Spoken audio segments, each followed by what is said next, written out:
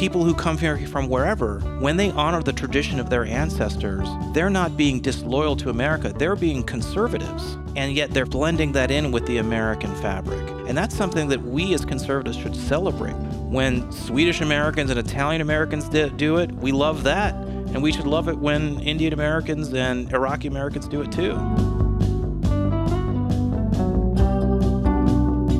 Welcome to Our American Experiment, a podcast that engages leading thinkers and doers, creatively working to strengthen the United States of America, the longest-running experiment to defend individual liberty and promote human flourishing the world has ever seen.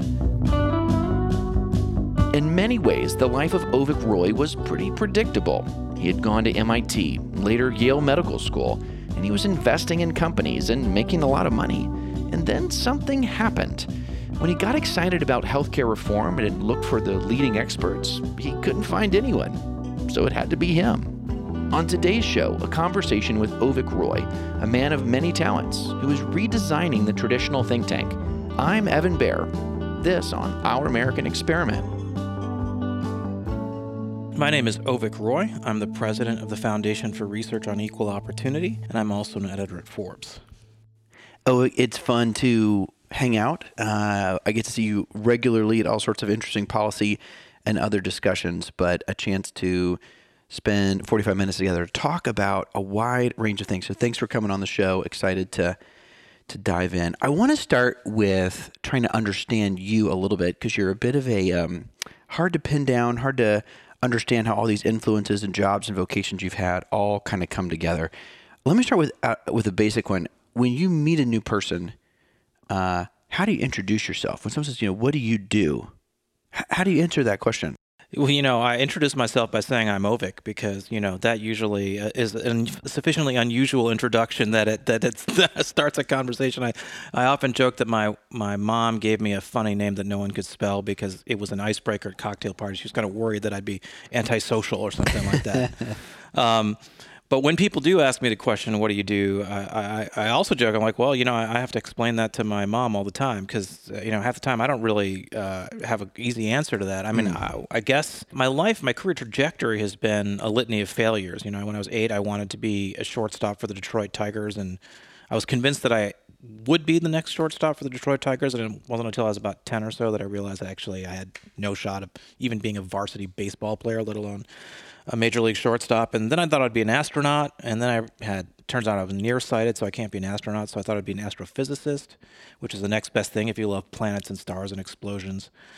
But then it turned out I was too dumb to be an astrophysicist, so my dad, who was a molecular biologist, he kind of, he'd been pushing me from birth to just be a chip off the old block and follow in his footsteps, so I finally surrendered to that.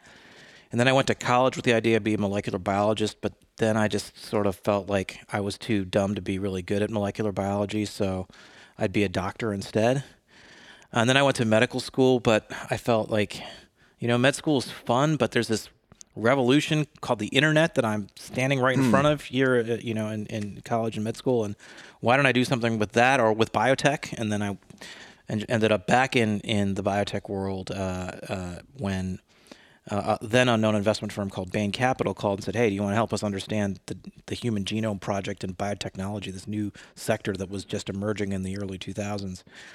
And that led me on a career on Wall Street for a bunch of years as an investor in healthcare companies. And I'd spent some time in college and medical school dabbling in student politics. One of the things I did, among many others, was I was chairman of the conservative party, the Yale Political Union, in which Yale has, as many of your listeners may know, this really robust ecosystem of debating societies, and ours was one that was focused on political philosophies. We spent a lot of time debating like Aristotle, Burke, and Locke, and libertarianism versus cultural conservatism or traditional, and all those tensions.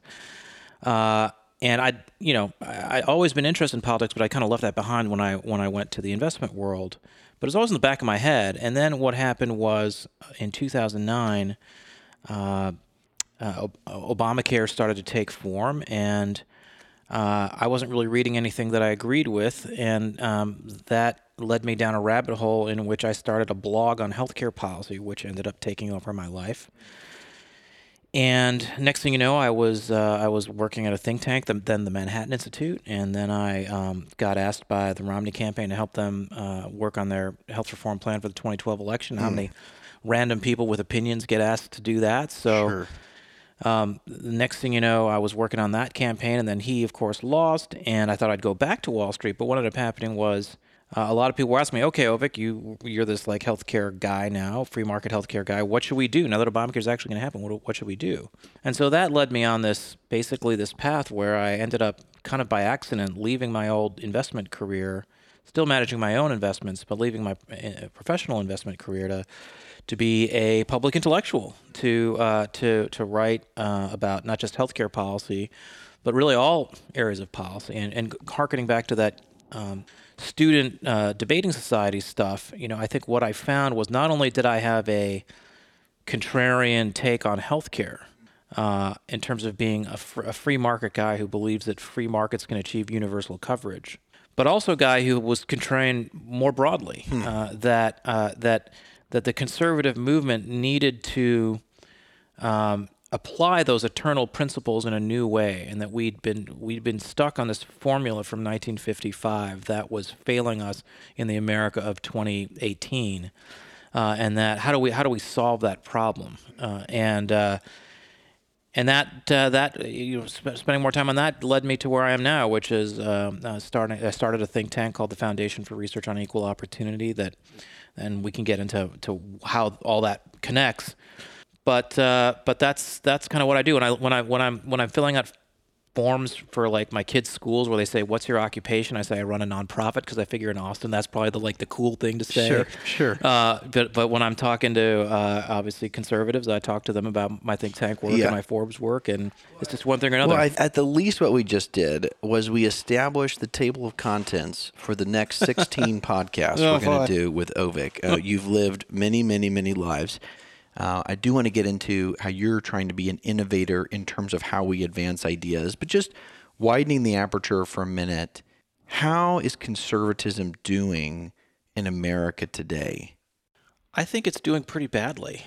We've dined out for a very, very long time on the defeat of the Soviet Union. That is, in fact, the one great accomplishment of the conservative movement over the last since World War II, or the last 70 plus years. We defeated the Soviet Union. Now, that's great, and that was very important. And the work of Bill Buckley and Barry Goldwater and Ronald Reagan and many others contributed to that, and frankly many Democrats too. Let's not forget the role of Truman and the role of Kennedy and a bunch of others. But Reagan really was the one who brought the Soviet Union down. Animated by the ideas of the conservative movement, Bill Buckley in particular, and that was a tremendous accomplishment. It was also, in a certain way, the easiest area for conservatives to actually accomplish things, because foreign policy is an area that is where the power resides effectively solely in the president. So a president who has a particular view of the world can impose that point of view on the agencies, or at least attempt to, and run the country from a foreign policy standpoint in that way. And so what he was able to do with the Soviet Union was largely a product, not entirely, because Congress had to participate in terms of the defense buildup and things like that, but it was largely Reagan's initiative that was able to get that done. But where did Reagan fail? Reagan failed at reducing spending, at reforming entitlements. The things that we're dealing with today, the debt and deficit problems we have today, Reagan did no better than current, more recent governments. In fact, he basically mostly dealt with Democratic Congresses. The House was controlled entirely by Democrats during his tenure, and the Senate was, a mix. But in general, they were able to cut taxes. Cutting taxes is politically easier because you're giving something to people, but cutting spending or reducing the trajectory of future spending, that's been a lot harder. And if you look at the scale of regulations, the growth of the regulatory state and how that's impacting our economy, Republicans have aided and abetted that problem. In particular was George H.W. Bush, who by signing the Clean Air Act into law and the Americans with Disabilities Act, two laws he signed, he agreed to sign because it was kind of late in his tenure and he was trying to win favor with moderates, I guess. But those two laws in particular drove a huge explosion of the regulatory state, as have a number of other things that Republicans have supported. So the regulatory state has exploded. Spending has exploded, not just because of Democrats, but also Republicans. And culturally, if that's a pillar of what we think of as American conservatism, culturally the world is very, very different than what the cultural conservatives of 1955 hoped it would be. Given the discouraging assessment of the advancement of conservative ideas, I want to talk a little bit about the apparatus that tries to advance these ideas. You've been a part of a number of these institutions. I've had short stints. A common pillar in this infrastructure is the think tank. So on the right, AEI, Heritage, Cato, Manhattan Institute, various state-level groups as well. And it seems like their basic model is they have a development team which raises money, which enables the payment of salaries for these scholars that sit around and do some original research, and they write and they publish, and their strategy for advancing ideas is writing those ideas out, usually with words, and having people read those words and hopefully be persuaded by those things. That's a dramatic oversimplification, but I was actually interning for Charles Murray at AEI, and I was talking to this fellow in college, and I was asking, so how does AEI advance ideas? And it was when they were at their old location, and this guy took me upstairs into the dining room, and there's a nice dining room with guests there all the time, and he's like, see, that's where we do it. I was like, well, wait, it looks like they're kind of eating they just went through the buffet. Like, what's exactly happening? He's like, no, this is influence right there. And kind of the idea was it's people building relationships and trying to advance ideas in terms of how they had published. So that's a model that's been around for a while. First, assess that model. Maybe first, did I describe that model correctly? And then assess that model for us as we kind of get into free op and how you're thinking about that. Yeah, I mean, I think that's definitely an element of it. A lot of trying to make better policy is relationships. It's building relationships over time. It's being credible so that when policymakers and the people who work for policymakers are looking for new ideas to improve a particular aspect of policy, they look to you and they trust your ideas. So much of it is trust and credibility. Are you somebody who, shares their values and philosophy, obviously, but also are you an honest broker? Are you the kind of person who's just out to promote yourself, or are you actually about the policies and the ideas and actually trying to come up with something that's going to be better for the country, better for their boss, rather better for themselves, I guess, in a sense, politically, that matters too. But let me actually push you on this just a little bit. I think it was attributed to the Reagan administration that personnel is policy. And this idea of trust. I mean, because my uninformed intuition would say, if you were a president hiring cabinet officials or a head of a think tank hiring someone, you actually want to know where are you on the issue, and you want to hire someone who's kind of like an absolute expert, and you know exactly where they stand, and that's why you pick them, because they're going to carry out what you believe. But this idea of needing trust or needing relationships seems to kind of introduce something that's not merely analysis that goes into the crafting of policy. Help me think about that.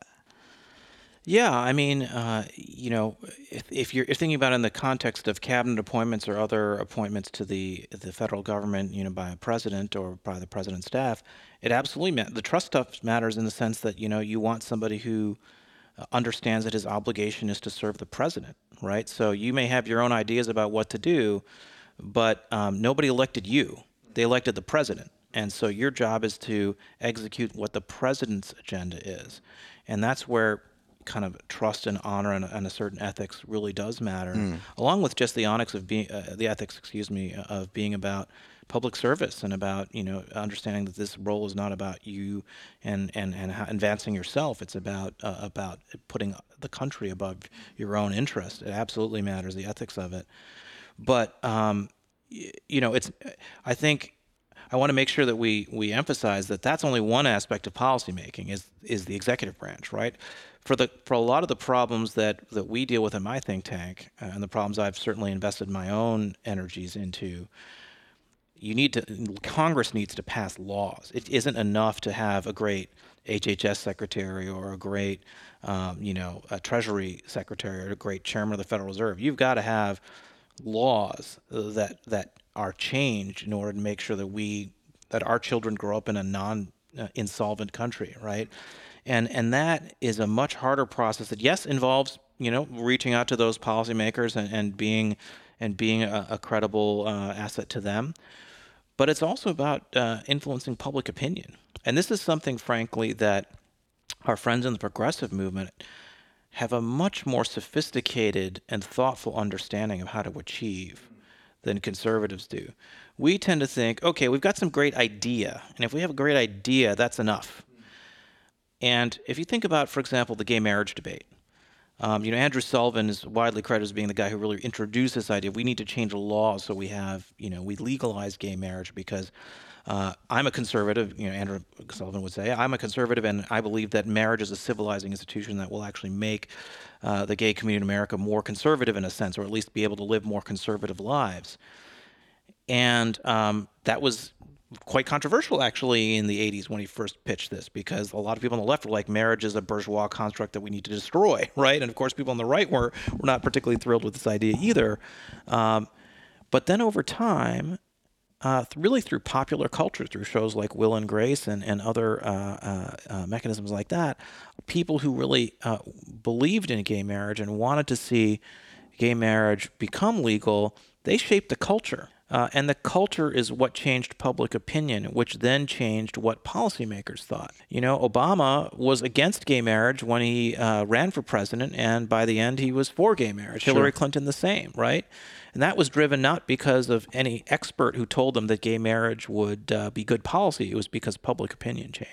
And that's something that think tanks need to do too. And it's a lot harder, obviously. Yeah, much bigger battles to win. You're not only trying to get 50 plus 1 of 435 members of the House. It's, tens of millions of Americans to believe something differently. Well, I did interrupt you earlier on the question of the think tanks. So Heritage and these organizations have raised tens or hundreds of millions of dollars to publish and support scholarship of many of our luminaries. How would you assess the efficacy of the conservative think tanks? I think they've been efficacious or effective in many ways, but largely in doubling down on the conservative movement as it already exists. I think that is the big problem, is that, and this goes back to the earlier conversation we were having, is that what American conservatism is, at least conventionally understood to be, was driven by the work of Bill Buckley and his colleagues when they basically created National Review in the early 1950s. And the idea was that there would be these three pillars of American conservatism. It would be free markets on the economic side. It would be cultural traditionalism and conservatism in terms of the Christian tradition in particular. And it would be anti-communism abroad. Those would be the three pillars.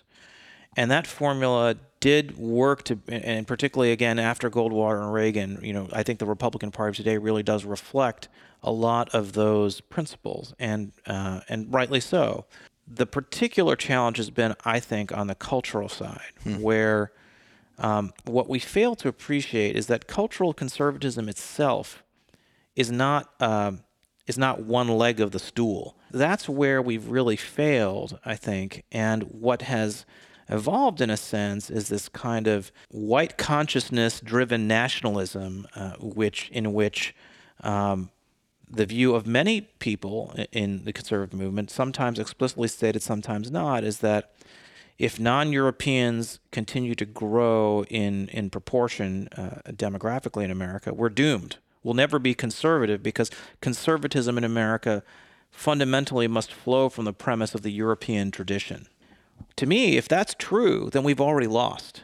If we believe that our principles are reserved to people who come from a particular part of the world, that they're not universal principles that make life better off for everyone, then we've already lost, because that's not what the other side believes. The other side believes their philosophy, their ideals make life better off for everyone.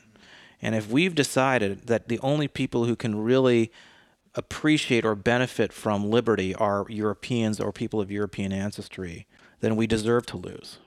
Here we have a scientist, a doctor, an investor, a writer, a thinker, a conservative debater who cares about these ideas, thinks largely all we did was defeat communism in the 80s, which was good, but we've had 70 years. We should have a few other wins. You're kind of depressed about the state of these ideas you care about. You see this sort of atrophied apparatus of think tanks focusing on the wrong issues.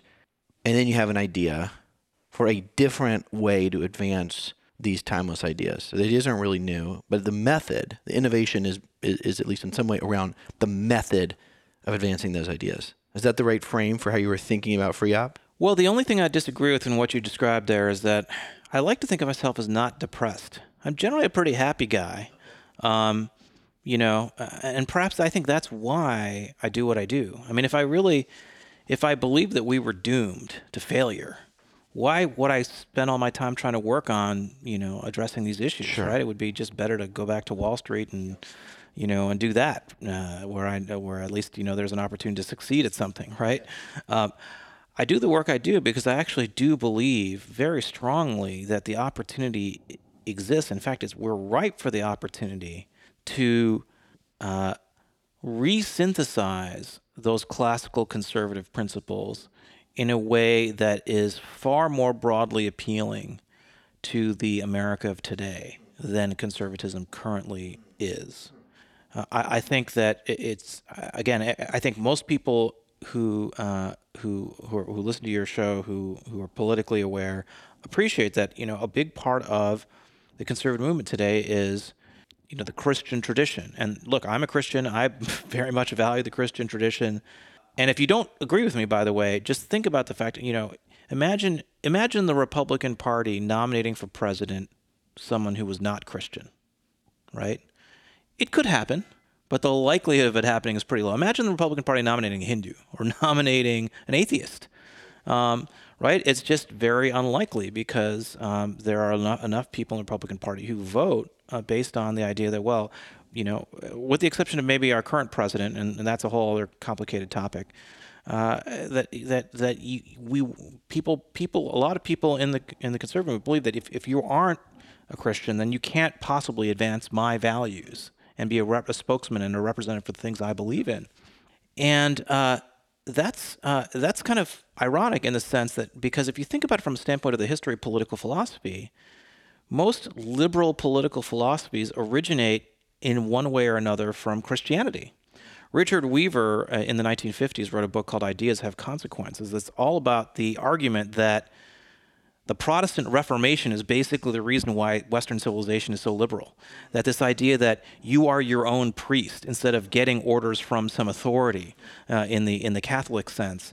That's a big part of why there's been this directional liberalism in the West. Now, Richard Weaver is one guy. That doesn't mean he's right. But the point is that most other religious traditions are actually much more conservative, small c, than Christianity is. And if we think about it again in that Burkean or Aristotelian sense of what it means to be a conservative, to believe that that tradition matters, that the way people have done things in the past through trial and error, that they've learned from that we don't want to just throw away that baby with the bathwater, that matters in terms of social cohesion and culture and our success as individuals and our ability to flourish.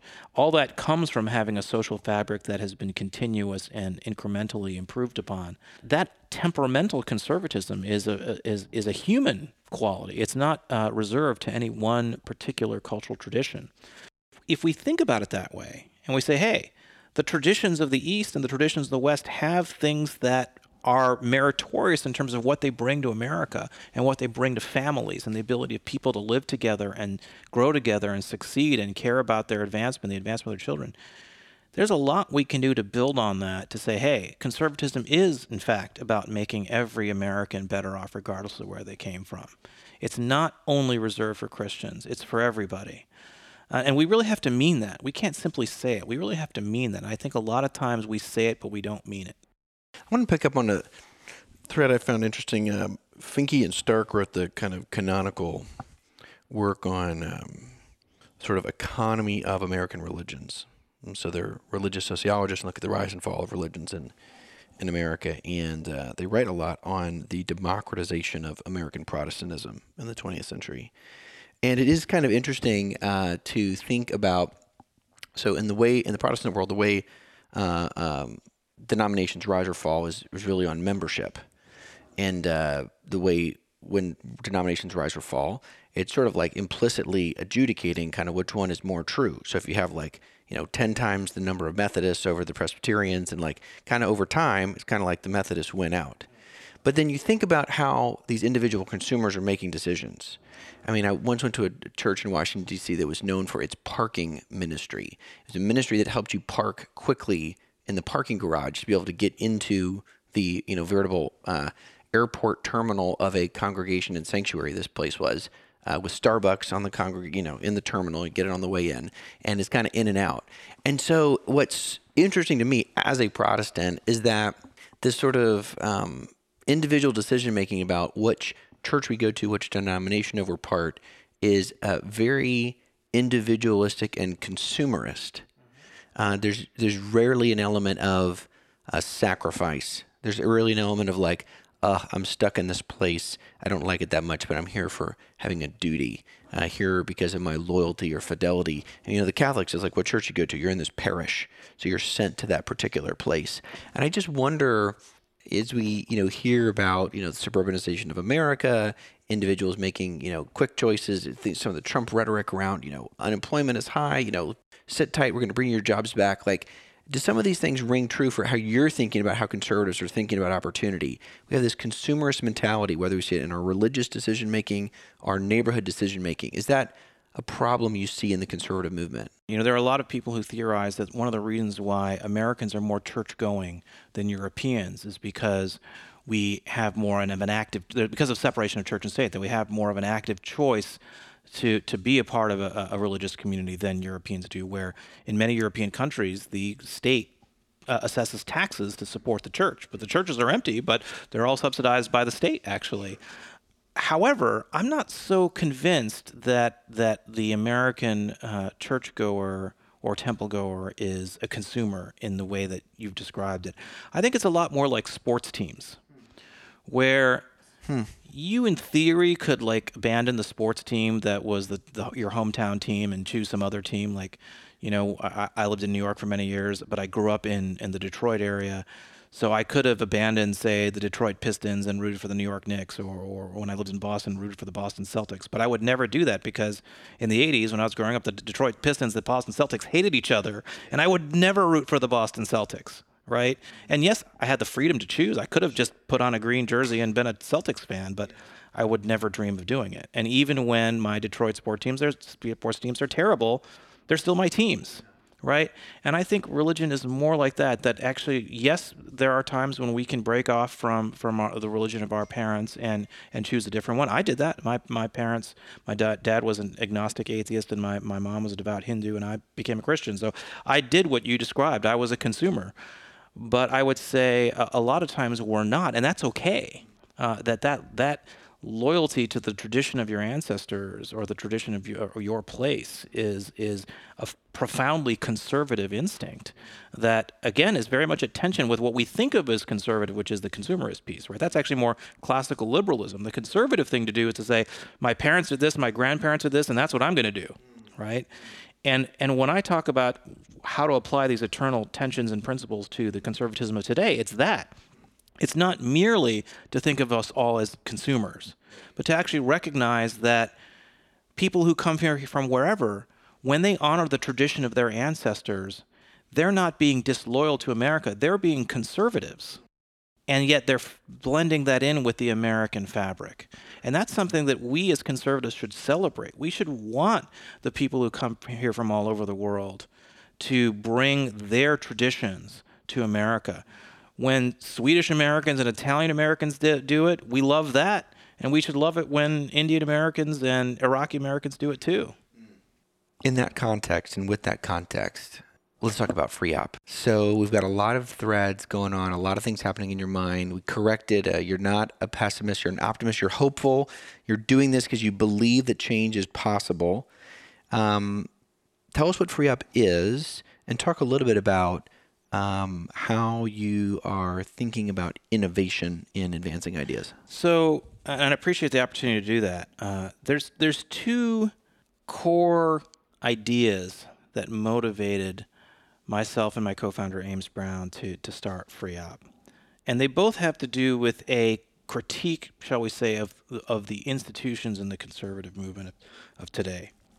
The first is that we spend a lot of time in the think tank world, unconsciously at times and consciously at other times, solely feeding the Republican Party with ideas. Technically, think tanks are generally nonprofits. They're 501c3s. They're supposed to be nonpartisan. But in reality, and this goes for Democratic or progressive think tanks too, basically most think tanks that you've heard of that are well known, they've picked a team. They're either on the Democratic team or they're on the Republican team. And there's a role for that. There's nothing wrong with that. But if you're trying to achieve major change, if you're trying to pass laws that make a real difference for everyday Americans, under the rules of our system of government, I shouldn't say our system of government, but the rules that we have in the Senate in particular, you have to get 60 votes to pass meaningful legislation in the Senate. That means you have to have bipartisan majorities to actually achieve major reform. That's what Charles Murray did. You mentioned Charles Murray before. Charles Murray, he wrote a book called Losing Ground, which convinced Democrats that our welfare system was broken. Right. Republicans, of course, already believed that, but he convinced Democrats by looking at the empirical data and showing that, hey, the war on poverty is failing, and if you believe in lifting people out of poverty, you should be concerned about the fact that the welfare system of 1965 is not working. And he persuaded the Bill Clintons and a lot of other people in what was then called the Democratic Leadership Council to embrace those ideas. I've heard some people say that PERORA, the Personal Responsibility and Workforce Something Act in 1996 under President Bill Clinton, was the most conservative piece of legislation in the last 50 years. Yeah, and that's a model for FreeUp. I often ask that question: what do you think is the greatest conservative domestic policy accomplishment passed by Congress and signed by the president of the last 25 years? And I think that is the one. I don't think tax cuts to me really count, because tax cuts you can achieve with a 50-vote majority, and at the end of the day, the size of the government isn't measured by how much it taxes you; it's by how much it spends, and how it spends, what it spends. And the welfare reform bill really was transformative for millions of Americans who are at the bottom of the economic ladder. So that was that's to us a powerful model. And again, what was it that Charles Murray succeeded in doing? Yes, he had an idea, but it was not merely that he had a good idea. It was that he persuaded Democrats that idea had merit. And that's how a Democratic president signed that welfare reform bill into law. And any insights in terms of how he did that? I mean, Losing Ground is filled with tons of data and also story. He's a great writer. But I mean, on the other hand, it doesn't seem that unique from more modern conservative writers who have data and story and things. Like, anything about Murray's approach that you think was effective? Yeah, I think that what Murray did, and this is something that the conservative or liberty movements don't generally do well today, is he really framed the argument in terms of how best to expand opportunity for those who least have it. So the unifying principle for really Americans more broadly is, not every American believes. There's people both on the left and the right who are hardcore and ideologically and don't believe that this is a worthwhile concept. But most Americans believe in the idea of equal opportunity. We may disagree about exactly how to achieve it or what it means, but we basically believe in general in the idea that it doesn't matter whether you're rich or poor, where you came from, that what makes America great, what makes America exceptional, in fact, is the idea that you can come here from anywhere, you can come here from any circumstance and rise up and be the most successful person in America, the richest, the most famous, the most successful in your profession. Well, however you define success, you can do that in America. And it doesn't matter what circumstances you were born in. That's what makes America special, exceptional, truly what makes America exceptional as a country. And that's something that Democrats and Republicans, conservatives and progressive centrists all believe, for the most part. Overwhelmingly, if you look at public research data, it shows that. And this is what Charles Murray tapped into, is that if you actually frame public policy questions in terms of how to expand economic opportunity for those who least have it, you can take free market ideas and make them more broadly attractive because again, they're about improving the lives of those who most need that improvement in their lives. And that's something that that's a language that conservatives rarely use. Conservatives typically will justify their policy ideas by saying, let's do X because it will shrink the size of government, or let's do Y because it's more faithful to the Constitution. Those are basically the two arguments you'll hear people say. Let's do X as shrink. Well, maybe the third might be expand liberty, but shrinking government, expanding liberty, I think of that as the same. So that's basically it. It's more of a procedural argument than it is a results argument, right?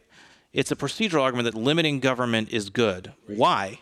Is left to the listener to infer. Instead, if we actually said our goal, our mission is to expand economic opportunity for every American, and we just happen to think that the way to achieve it is by being more faithful to the Constitution or by limiting government. A quick, maybe nitpicky point. When I hear the phrase equal opportunity, rings in my ear from the Equal Employment Opportunity Act of 72, which I think kind of created the EEOC and established grounds for suit in federal court on possible discrimination across several factors. I think race, ethnic origin, religion, a handful of others. National origin, I think. And so when I hear equal opportunity, I have this slight little gut reaction to think what they really mean is equal outcome. Right. And it seems to be a phrase used by the left. So I'm curious, educate me a little bit on what is equal opportunity, equal economic opportunity or economic opportunity. What does that mean? And are you being deliberate about choosing that phrase? Great question. So that's kind of what I was alluding to earlier when I said that there are people on both the left and the right who don't like the term equal opportunity. There are people on the left who don't like it because equal opportunity is not enough. Equal outcomes is what matters to them. And there are people on the right, or maybe the hardcore libertarian right, we might say, who think equal opportunity is itself statist. Because if you want to achieve equal opportunity, how do you do it? Well, you have to have things like public education to make sure that poor kids can have a chance to rise out of their circumstances, right? And that means that you're basically a statist because there requires a certain level of government activism in order to achieve some sort of equal opportunity.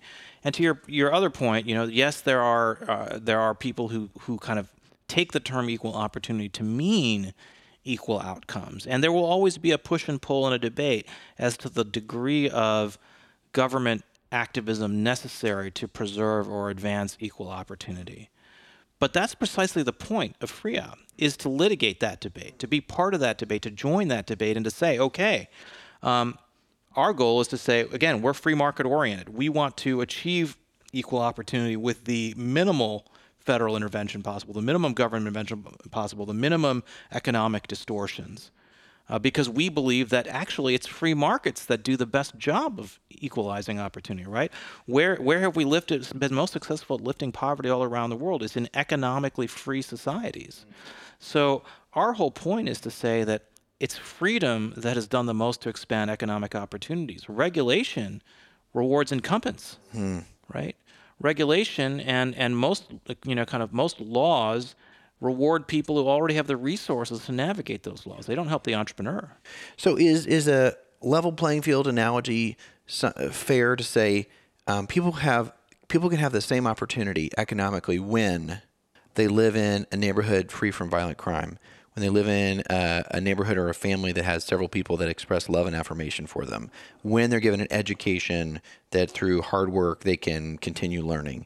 Is that sort of how you think, like when we serve people with meeting some basic fundamental human needs, then, hey, we can't promise they're going to make a bunch of money and live as wealthy people, but we can say that they have been given a chance to have equal opportunity in the market. Yeah, and I would add two others to that. I would add the ability to be free from the risk of bankruptcy if you get hit by a bus or you have a stroke.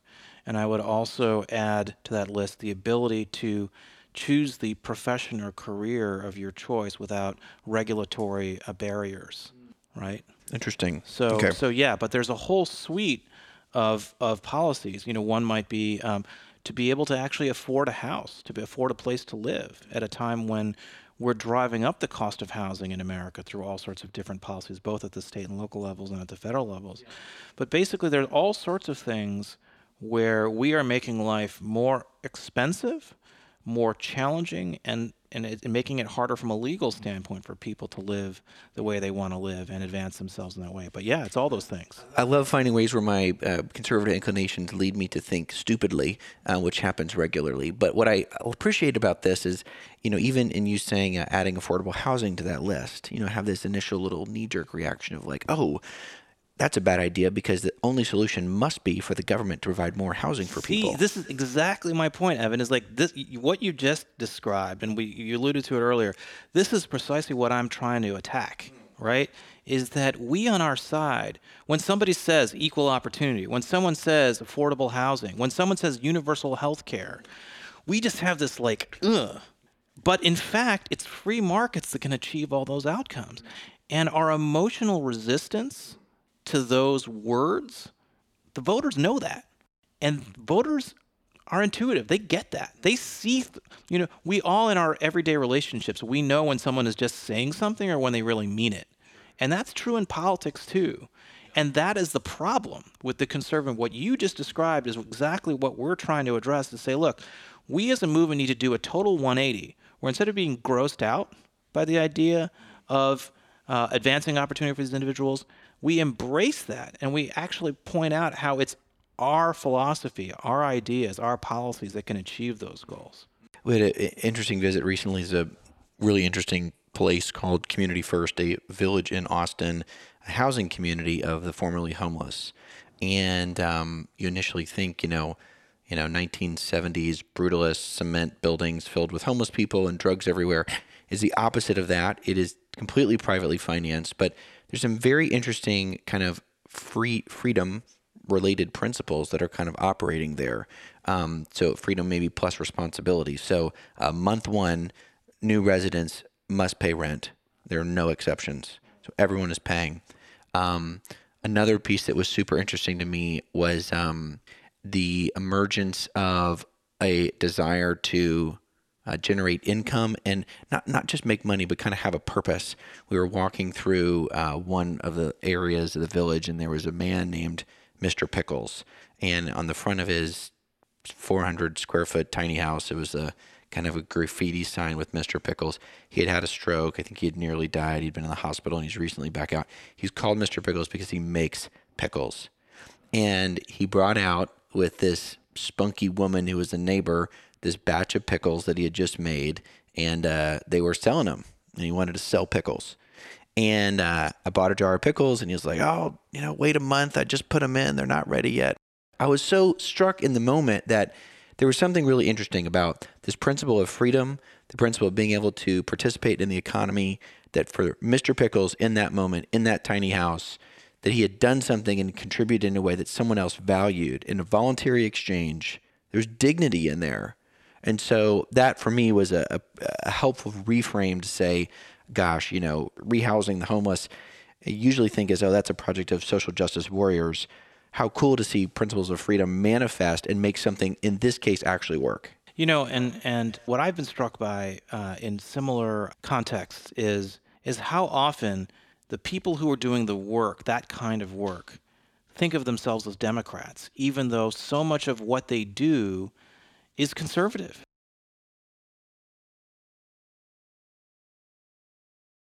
There's this movement in the nonprofit world of charitable organizations where they really focus hard on metrics. Like, okay, it's not enough to say we're a pro-education nonprofit. We actually need to measure how often our kids are graduating and how successful they are at math, and don't fund us if we don't actually achieve these metrics, instead of just saying, rewarding us for our intentions.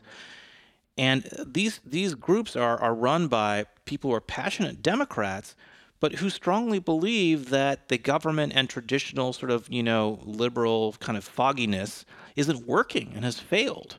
And I think to myself, whenever I hear them talk, is like, these people are all, they're conservative entrepreneurs, but they don't think of themselves as conservative entrepreneurs because of that icky feeling that the people in the conservative movement get when we talk about these things. And that cultural change in terms of our movement is a big part of what FreeOp is trying to do. And there's an old adage in academics, right? Those who can't do teach. So and maybe something like that's true in the think tank world, where you lose a bunch of presidential campaigns, so you start a think tank. But I think the only way we're going to change what the conservative movement stands for, so that it can, again, for its ideas to have broad currency and broad purchase, is to create institutions where we say, look, it's not icky to believe in these things. And by the way, for rising generations, this is especially important. Forget about the demographics. We talk a lot about the demographics of rising generations. The kind of mores of rising generations are much more passionate about this point, about the point of, it's great to be an entrepreneur. We love Mark Zuckerberg. We love Steve Jobs. But we want entrepreneurs whose work serves the public interest, that actually makes communities better off. That really matters to us. And there's a room there for an entrepreneurial, capitalistic philosophy, so long as it sheds the feeling of ickiness towards lifting people out of poverty. As we move to the end of our time together, unfortunately, as you think about, through your lens of this hopeful optimism about the prospects of conservatism as a set of ideas in the country, FreeOp being already and in the future a catalyzing agent for that, think out 25 years from now.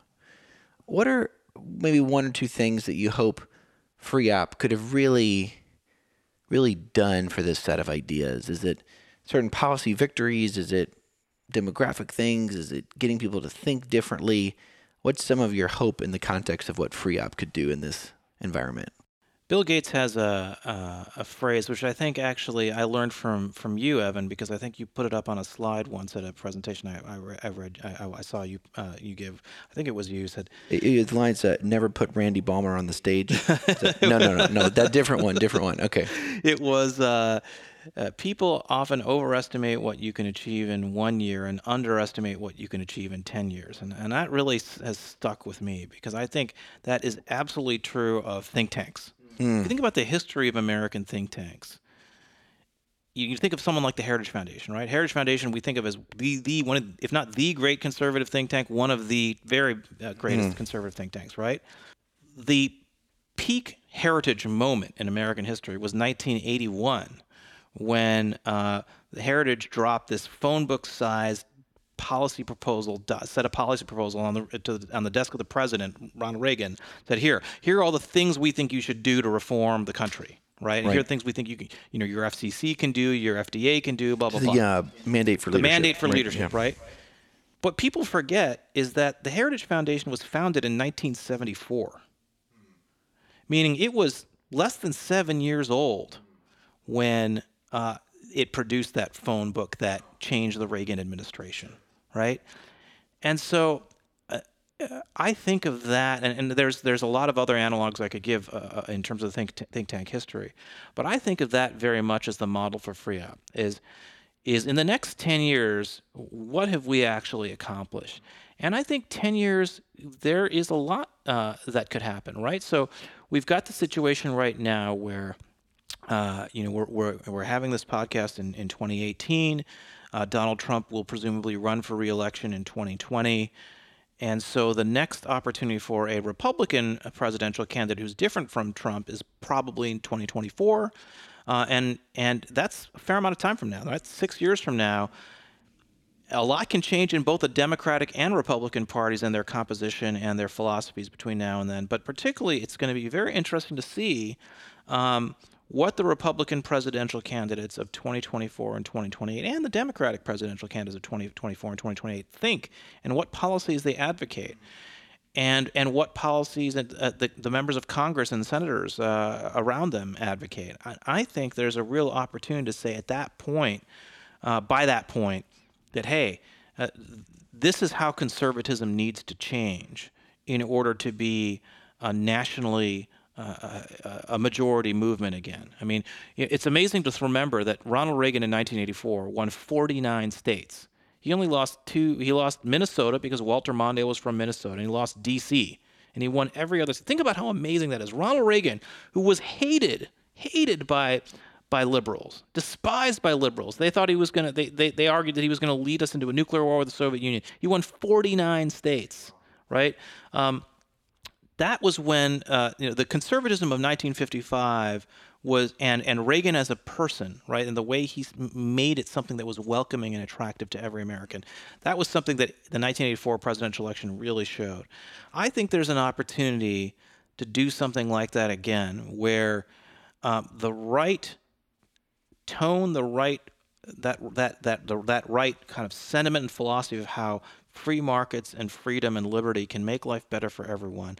Someone who comes along, and maybe someone we already know of, but someone who comes along in that time frame, the 2024 to 2028 time frame, who really says, hey, this is what I am passionate about. This is what I'm committed to. Here's the set of policies that I am going to try to implement that are going to make life better for people who are struggling with their housing, with their health care, with their ability to start a career, to get an education. Here's what we're going to do about all those things. I think that's going to be a really interesting moment, because I do think there are a lot of people out there who look at the politics of today and say, I've got to find a way to rise above that. I've got to find a way to appeal to people who think of themselves as being voting for a different party than the one I'm in. And whichever party figures that out first, I think our goal is to be a part of that project. I appreciate that challenge. Just even in this conversation now, I am trying to sort of step out for myself and see how your language in some cases just leads me to have these sort of subconscious, irrational reactions to things. And I'm certainly going forward will be much more curious about that. I also look forward to our next 9 parts in this 10-part series, Avik. Thank you for being with us today. Thank you for all you're doing and taking risks and leaving behind traditional careers that are probably more lucrative and more expected to take risks to advance these things that we know will make this country a much better place and facilitate flourishing of so many more millions of people in this country and around the world. Let's hope. Let's hope. Thanks for all you're doing. Thanks for being with us. Thanks, Evan.